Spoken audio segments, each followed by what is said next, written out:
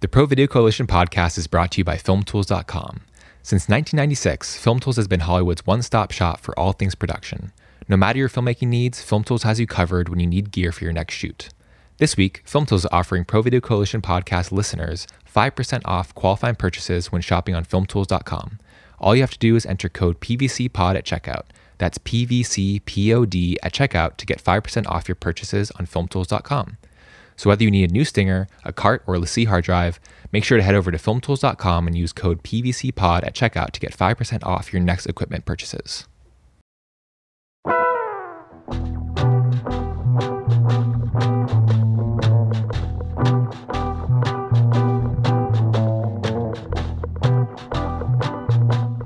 Welcome to another of our weekly-ish, I'm going to keep saying weekly-ish because I know we're going to miss one sometime soon, episodes of the Pro Video Coalition podcast, the PVC News podcast, where we chat up a little bit about what was going on in the last week in the film and video world of stuff.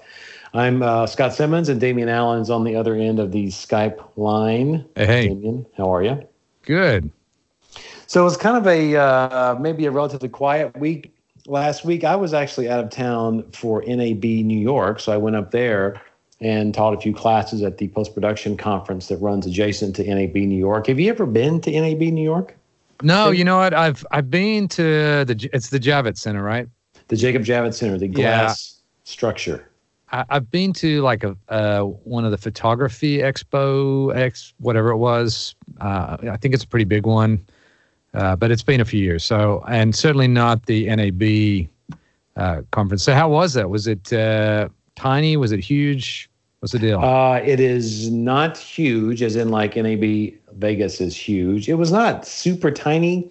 They had it didn't even obviously, well, let's say obviously because you weren't there. It didn't take up the entire. It did not take up the entire exhibition hall. It was just part of it because I looked through a window and saw a huge, vast, empty bit of space. But I think it's not supposed to, at least not yet. My understanding, as I learned while I was there, that it was taken over from a different conference that was used to be by a different name, and they took it over a number of years ago, maybe 3 or 5, something like that. So it probably could be a thing where it's kind of starting to grow and whatnot. It was interesting because the show floor, Sony had a booth there, Avid had a booth there, Adobe had a booth there, JVC had a booth there, but the Sony booth was just a few cameras, and it was a what do they call it, like pipe and drape kind of things. That's really what it was. It was just small booths with a few people. It's kind of a little bit of a tough sell coming straight on the heels of IBC in September.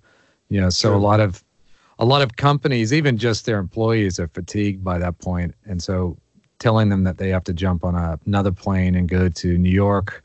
Some of them that's interesting. Some of them maybe not so much. Yeah. It's I tell you who did have the biggest booth, probably one of the biggest, was Blackmagic, and they actually set up the IMAX for the on the floor hands-on training like they did at NAB. It wasn't as big. It was maybe 20 or 30 IMAX, which is still not small. No, that's part of their booth was doing the hands-on training in in Fusion and Resolve, Edit, Color, Fairlight, and everything. Yeah, that's interesting. They seem to be at all the shows, which is almost like a reverse trend. It used to be in the 90s and 00s, everyone would have big booths and show floors. Then Apple pulled out of NAB, and it was almost like a lot of companies decided it's just not worth the bang for buck. And Blackmagic's kind of bucking the trend there and putting on these classrooms that are actually not a bad idea, given that people are only just seeming to become aware now in 2019 that it's a full-blown editing platform and not just a coloring tool. It is a full-blown editing platform. Case in point, they have released, it is shipping, because I know someone that bought one at retail, the $995,000, hang on. It's not $995,000. That would be $995, or as I like to do with prices that go to, 99 cents, round it up because it's actually $1,000. The Resolve Editor keyboard, which they had on the floor to kick the tires on, of which I was able to keep one for 2 weeks and I got wrote a review on it up on PVC. Yeah, and that was pretty in-depth review. I took a look at it. Actually, there were good reviews of your review. I saw a couple of comments there, people that were happy that things were answered. So what's your, obviously the review has to be objective, but let's talk about your warm fuzzy on that one. What was your takeaway? My takeaway was it is really, it's very pleasant to use if you're, obviously it's for editing. It's not made for color. It's not made for, the Fairlight page. It's not made for the, not really the deliver page. It's made for the cut page, primarily, and the edit page as well. It's really well built, very well constructed. The search dial, as they call it, but we would know it as the jog shuttle wheel. It's if you like a jog shuttle wheel for your day-to-day editing, you'll really like this jog shuttle wheel because it's really nice. It feels really good. It's weighted nicely. I particularly, I don't mind the frame by frame shuttling. I don't use the VTR like jog function much, but where it really shines is in combination with the editing keys, the trimming keys that's built in the left side of the keyboard. So, in a nutshell, if you want to do a certain kind of trim, you hold down the trim key and then you turn the search dial. And depending on what's selected and, things like that, you'll trim different parts of the timeline. And that was actually kind of cool and a different sort of experience. Yeah, I remember reading that in your article. And even though I haven't experienced it, instantly I thought, actually, that is a great idea. Because that's one of those things that always seems a little clumsy with a mouse. The whole ripple and roll trim and that kind of stuff. So I could see that actually working really nicely with a jog shuttle. Well, if you think about the discussion of trimming, who is the legendary NLE for trimming? And that is, of course, Avid for its dynamic trimming. And no one has Final Cut 10 does not have proper JKL dynamic trimming. Premiere does. It just doesn't work, near as well as Avid. And Resolve has it too.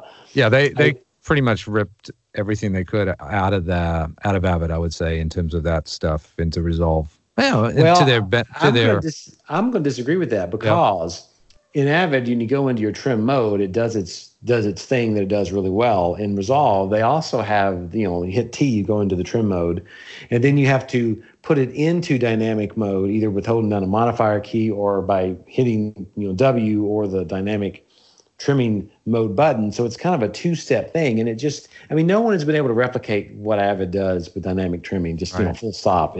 But I think with the keyboard, you're not playing the trim back quite the same way you are with Avid with dynamic trimming, but you're kind of doing it in a different, kind of a different way that you can feel, I'm using air quotes here. You can feel it. You can feel the trim in a way that you can when you click and drag with the mouse. And I think that's what it brings to the table that, the click and mouse dragging trimming folks won't, don't get when you click and drag to do your trimming. So, I think that is one of the unique things about it. So obviously you're an Avid guy. But I'm an everything guy. Okay. But, if you're left to your own devices and you have your pick, which one would you naturally edit in? I probably do more Premiere these days. Really? Because the market I'm in has kind of gone predominantly Premiere. But Premiere has so many ways to do any one task. I really like that I've really tailored it to a really good workflow. But it does depend on what the job is that I'm on. When I had the Resolve keyboard, I had I actually did a couple of full-on real paid jobs I was able to do in it and kind of get a good feel for it. These are simple corporate things. It wasn't anything overly complex.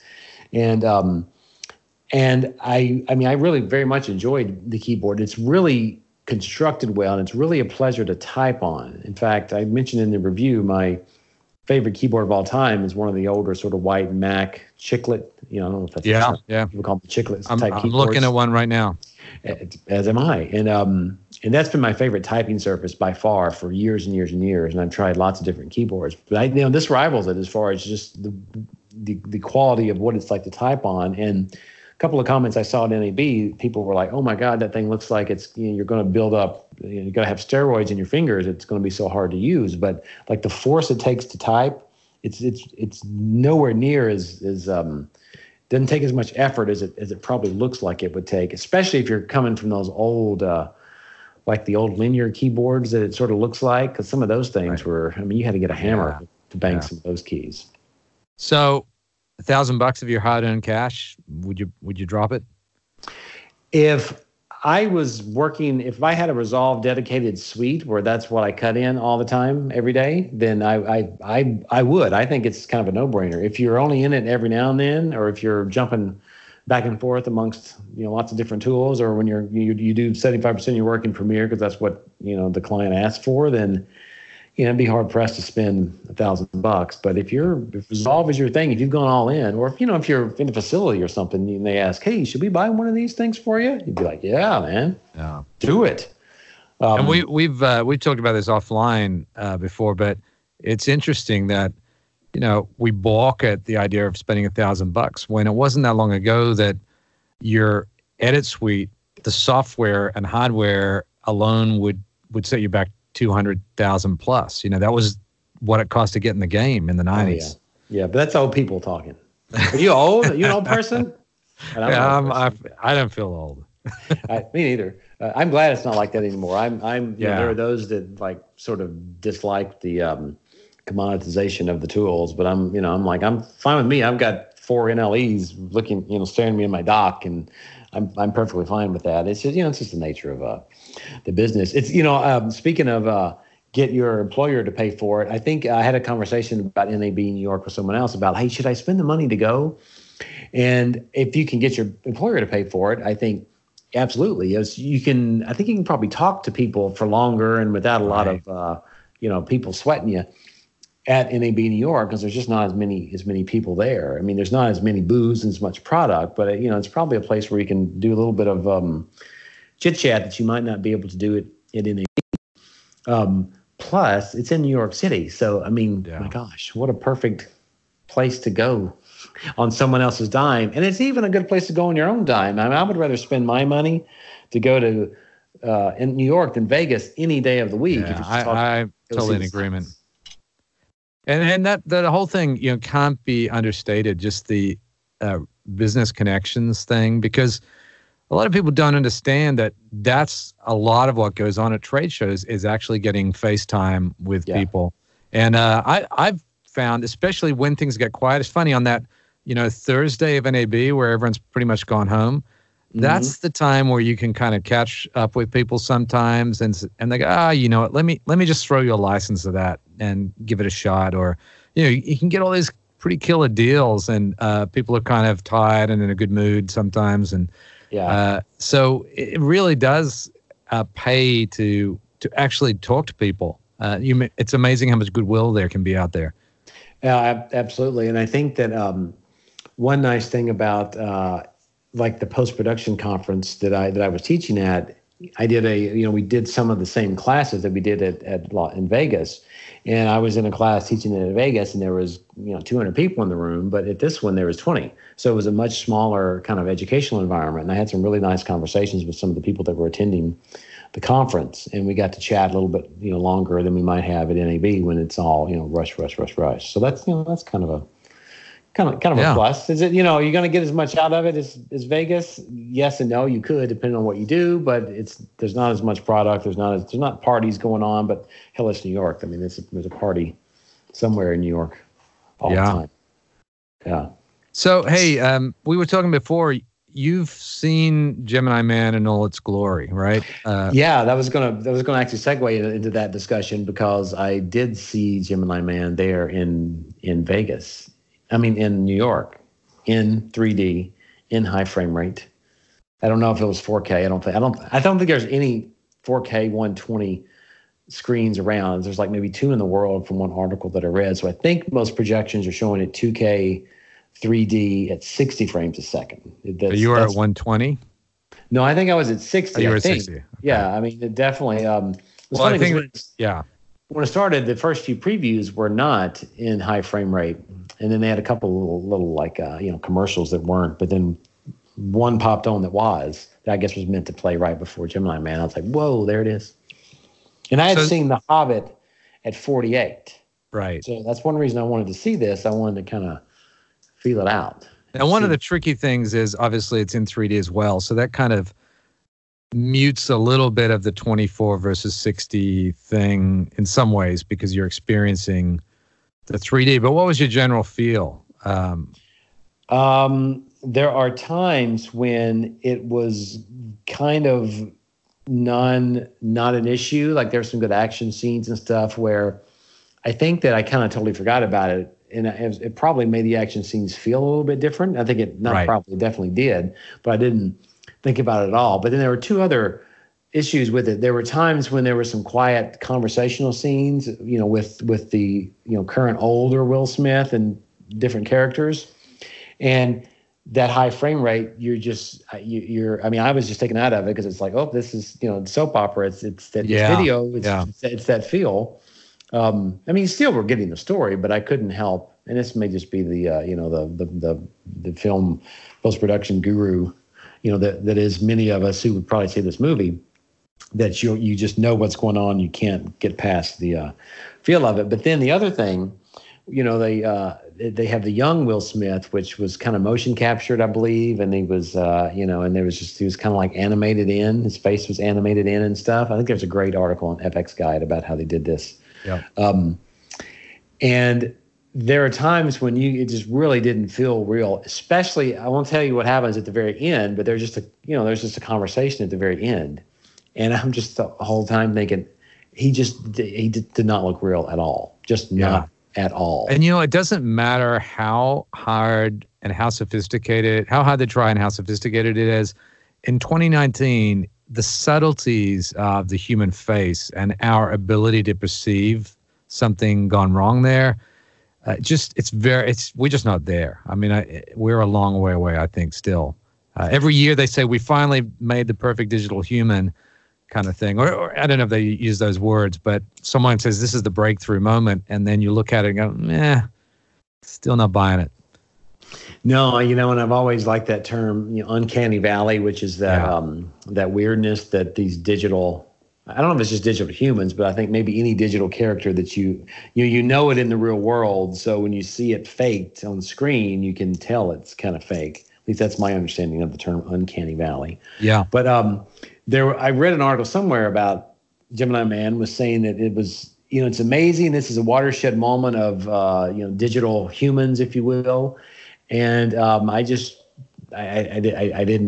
see it because there were too many times. And it was mainly just the quiet times, it was the quiet conversations when things slowed down that it was just painfully obvious that he had been recreated. And it wasn't that his face didn't look like a young Will Smith. I think it looked really good, but what was weird, especially in this last scene that I really got to watching, was just the way his kind of facial expressions were and the way he was kind of looking at the other characters. Something about it just, even though it looked like a real person, looked like a young Will Smith, you could just tell, like, okay, this is not how a human face acts. It's not how they're going to listen. Like they were listening wrong, to the people talking, and he was reacting wrong and looking wrong at the other people. Maybe it's the way he was holding his mouth, or just something was just quite off. But is it, it may be the best that's been done like that, but I think you're right. I think one thing that I found kind of interesting was when that last Star Wars movie came out, I heard a bunch of people saying how fake some of the Carrie Fisher scenes looked. Yeah. Well, it turned out she actually filmed them all before she died. So, there may have been some doctored, but for the most part, they were the actual footage. And you had people saying... Are you talking about Rogue One? No, or the Last Jedi? Okay, the Last Jedi. Because didn't they recreate her at the end of Rogue One? Because Rogue One. Yeah, well, they recreated the young version of her. And now, okay. But I heard people making comments like, "Oh, that's so fake," about her in the last one. And from my understanding, at least, all the scenes were shot before she passed away. So, people were fooling themselves into thinking reality looked fake. So that was interesting. That's true, but I do believe that they, I think they had to do some manipulation to make her to make her fit into everything. The some of the scenes of fake Will Smith, when the action stuff was going on, then it was really cool because you weren't really concentrating on the fact that he was that he was the young one, and you couldn't really key in on the weirdness there. But I will say the whole 60 frame per second thing is interesting because you've got Peter Jackson pushing 48. Obviously, James Cameron is a big proponent, And 24 frames per second really is a very lousy frame rate. I mean, as soon as you stop panning the camera, everything goes crazy. Oh yeah. And it came about because it was pretty much almost as low as we could get and maintain the illusion of persistence of vision back in the day when it was really hard to actually crank film that fast. But to me, it has this surreal, dreamy quality that we associated because we've watched it so long. So when we see 60 frames per second, it just looks like you say, that soap opera sort of daytime television feel. And I wonder if they're going to succeed, in pushing us as an audience. I mean, I know younger kids who've grown up playing video games at 60 frames per second, maybe, but I've even talked to them and they have the same kind of reaction. Typically, they go, I like it better with that, Yeah, I've had instances where you're somewhere and you've got a TV that has 120 or 240 hertz motion smoothing turned on. Oh yeah, that's horrible. And there'll be people that comment on it and they don't know what's up. They're just like, okay, what's wrong with this picture? Or something is weird. I don't think it's kind of a similar thing to that. I mean, that said, I really applaud Ang Lee and Cameron for trying this stuff. I would wish I could have seen the 120 frame, 4K HDR. I would have loved to have seen what that looked like, at the top of the line. And I would have gone to see it. I mean, I went and saw this one in high frame rate. I probably wouldn't have seen the movie if it was just regular because it's just like, to me, it's like just another action movie. But that kind of made me go see it. But I don't think it's made much money. I don't think it has. No. But, as a VFX guy, I have mixed feelings about that whole high frame rate stuff because on the one hand, it's job security. There's more frames to deal with.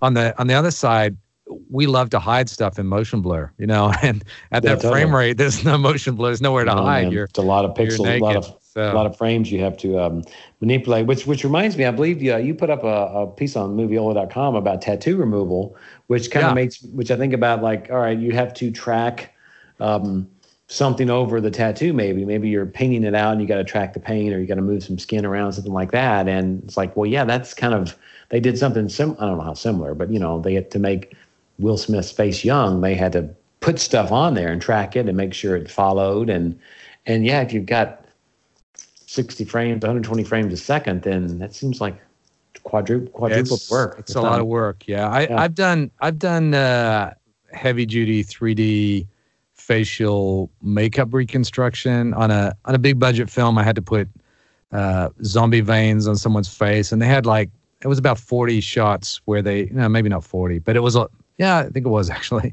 but there was a lot of dialogue, and it's amazing just how much the soft tissue deforms in a face, especially when someone's talking. It was probably 3 or 4 months of my life dialing that stuff in. Wow. So it's not trivial by any means to get that so that nothing looks like it slides and everything looks natural. And of course, what they're doing is full digital models of muscle deformations and things. It is pretty high-tech stuff. But perhaps that was a problem with it because you don't get those natural deformations. And it's all that stuff that you just know from being a human alive in the world, kind of like memory colors. We talk about the color of sky and skin tones and things like that. I mean, it's hard to color correct for good skin tones because you may see your scopes do their thing and you may think it's really good, but then sometimes you just look back on it and I mean, that's what I do sometimes. And I say to myself, this doesn't look right. And it's because, I know exactly what skin should look like because I've looked at it for 40 plus years. And that honestly, I've found whenever I'm kind of moving into a new discipline in post-production arts, the most frustrating thing is to know it's not right, but not know how to make it right. Yeah. Oh, yeah. That's really annoying. It's like, okay, I know, I find that with sound sometimes, if I'm mixing, I know this is too muddy, but I just don't know which frequency to pull, what to do. And likewise in color correction, you're absolutely right. It's like, okay, I know this skin's wrong. And the problem is with color, so often it's the interrelation with the palette of the frame. It's not just the hue and the saturation of that one thing, that skin tone. So it's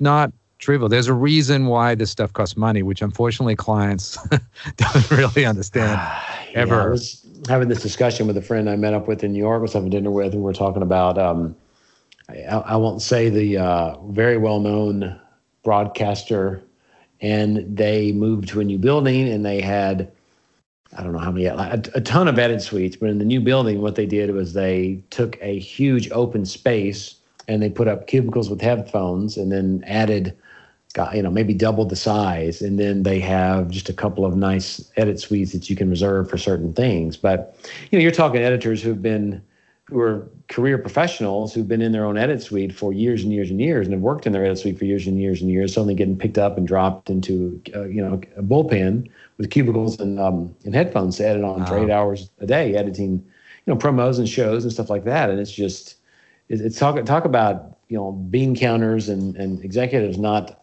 understanding the process or giving a shit about the process. It's really, that's really, the lighting, right? Any kind of lighting judgment, color judgments in that kind of environment is disastrous.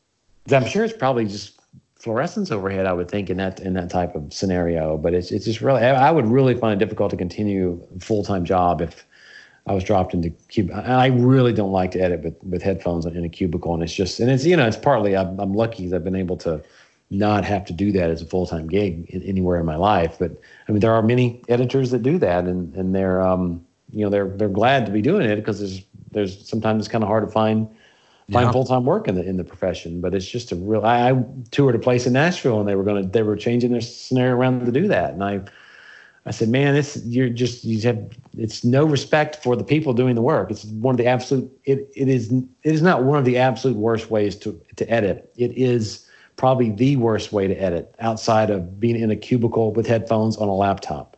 At least you have an iMac. The only thing worse than what I think they were doing would have been cubicles headphones with a laptop instead of cubicle headphones with an iMac. It is just, in my humble opinion, the worst way in which to work.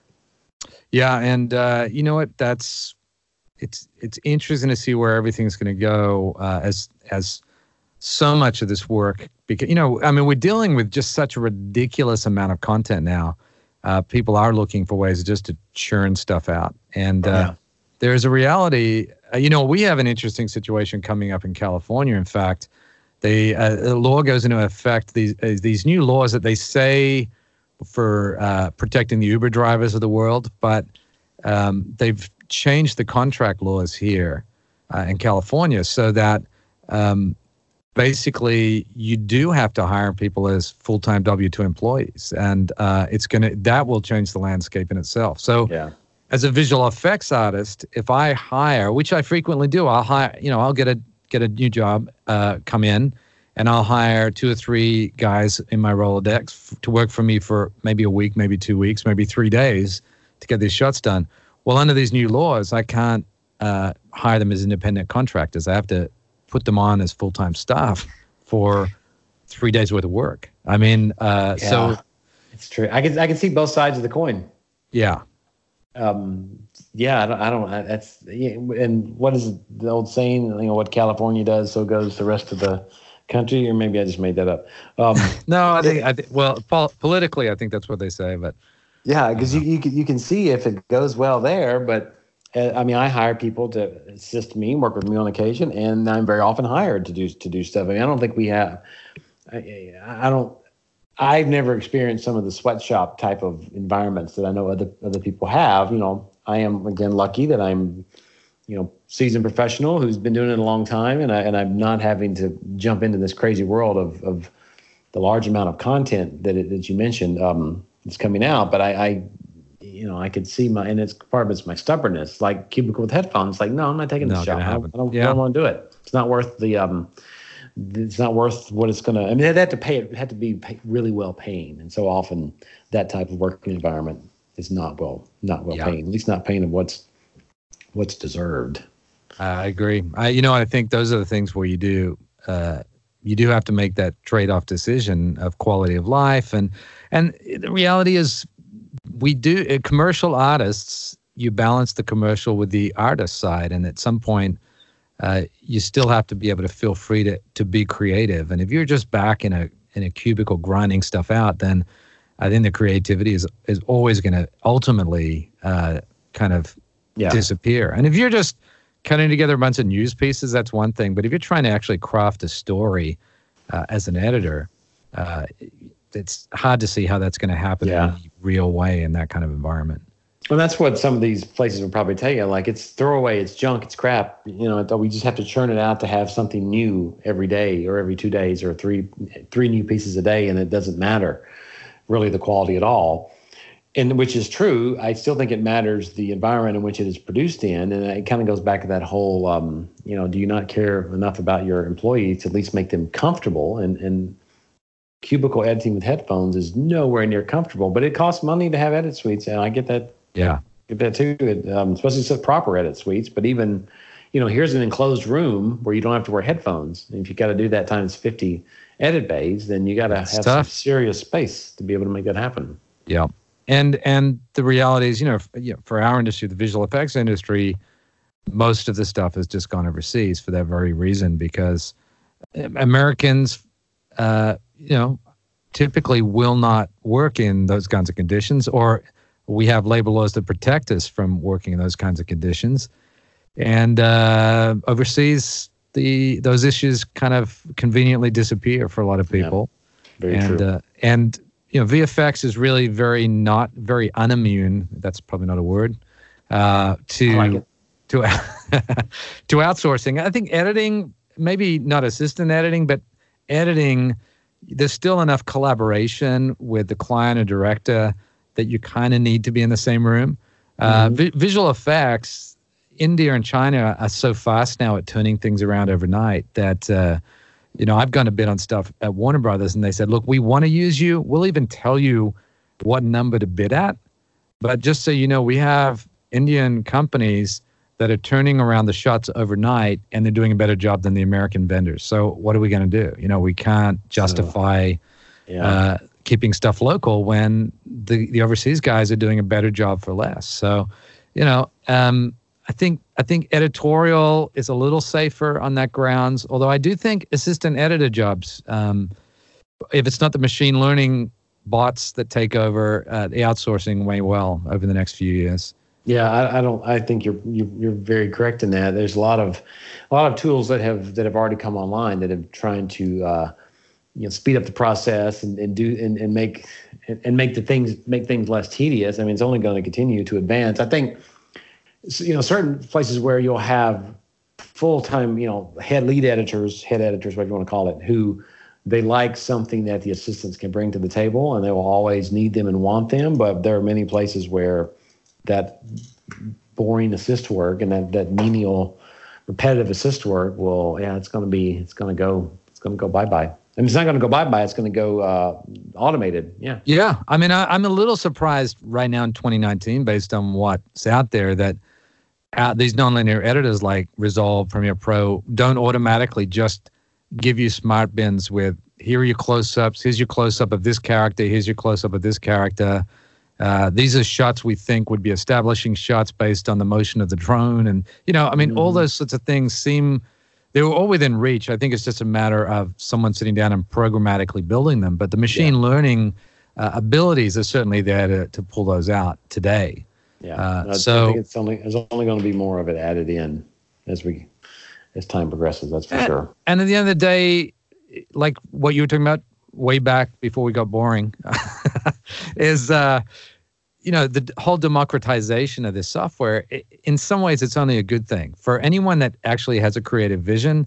The ability to pull off something really large is just getting closer and closer every day. Yeah, absolutely. Well, hey, speaking of boring, let's wrap it up. Let's cut it short. Before I think that's about all that we had in the news last week. There wasn't anything else major.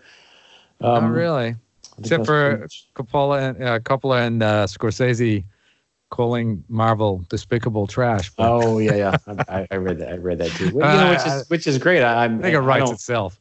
Yeah, I don't particularly enjoy superhero movies all that much. I mean, they're okay. Some of them are way better than others, but as one who enjoys, really, at least Gemini Man was an original story. I was happy to spend my money to see that original story. I love original stories that aren't remakes and that aren't sequels.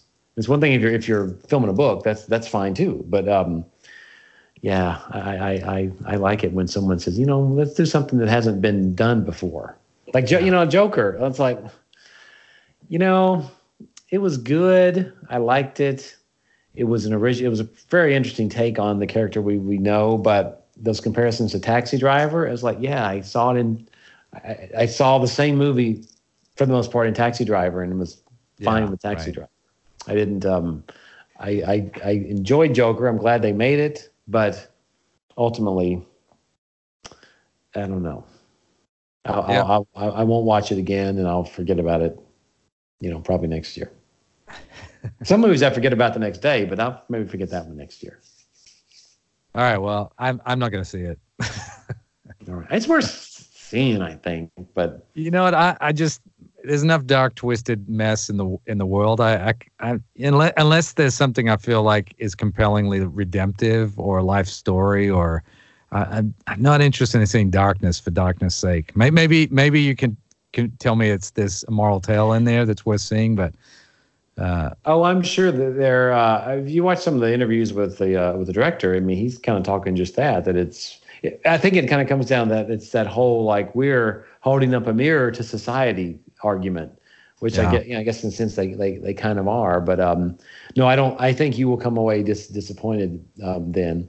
And like personally, I don't like horror movies very much for that very reasons. Like I don't need horror in my movies. There's plenty of horror in the real world, but I'm happy to see a violent, sex-filled, bad language, movies made for an adult audience. I wish that the NC-17 rating could actually be a real thing that has a valid place in the theaters. Because I think there's really good reasons to have those movies in the world, and they can be some really great art. But if it is just for the sake thereof of sex and violence, then I'm like, yeah, I could care less. I want to see something that's got value to it.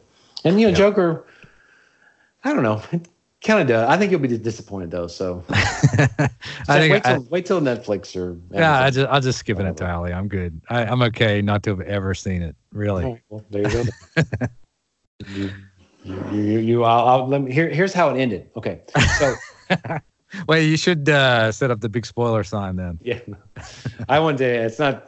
Well, the ending was a little something, but I think when it ended, it was like, really, that's how they ended it. That was actually what I said to myself, like, that's how they ended it. Yeah, those bum me out too, and that not from a darkness standpoint, just from that was not a satisfying end to my. There's a lot of people that loved it, though. I mean, there's a lot of people that. Yeah, no, it's and talk about in comparison with Gemini Man, the critical success translating to dollars, that thing is doing extremely well.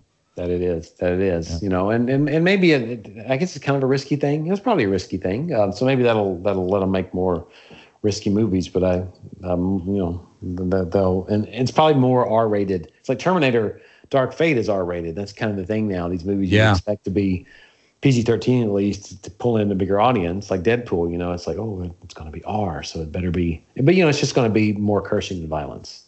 Yeah, maybe a little bit of sex. That's the only thing that's going to be is more of that. And I guess does that make it better? I don't know. That's debatable. Agreed. All right.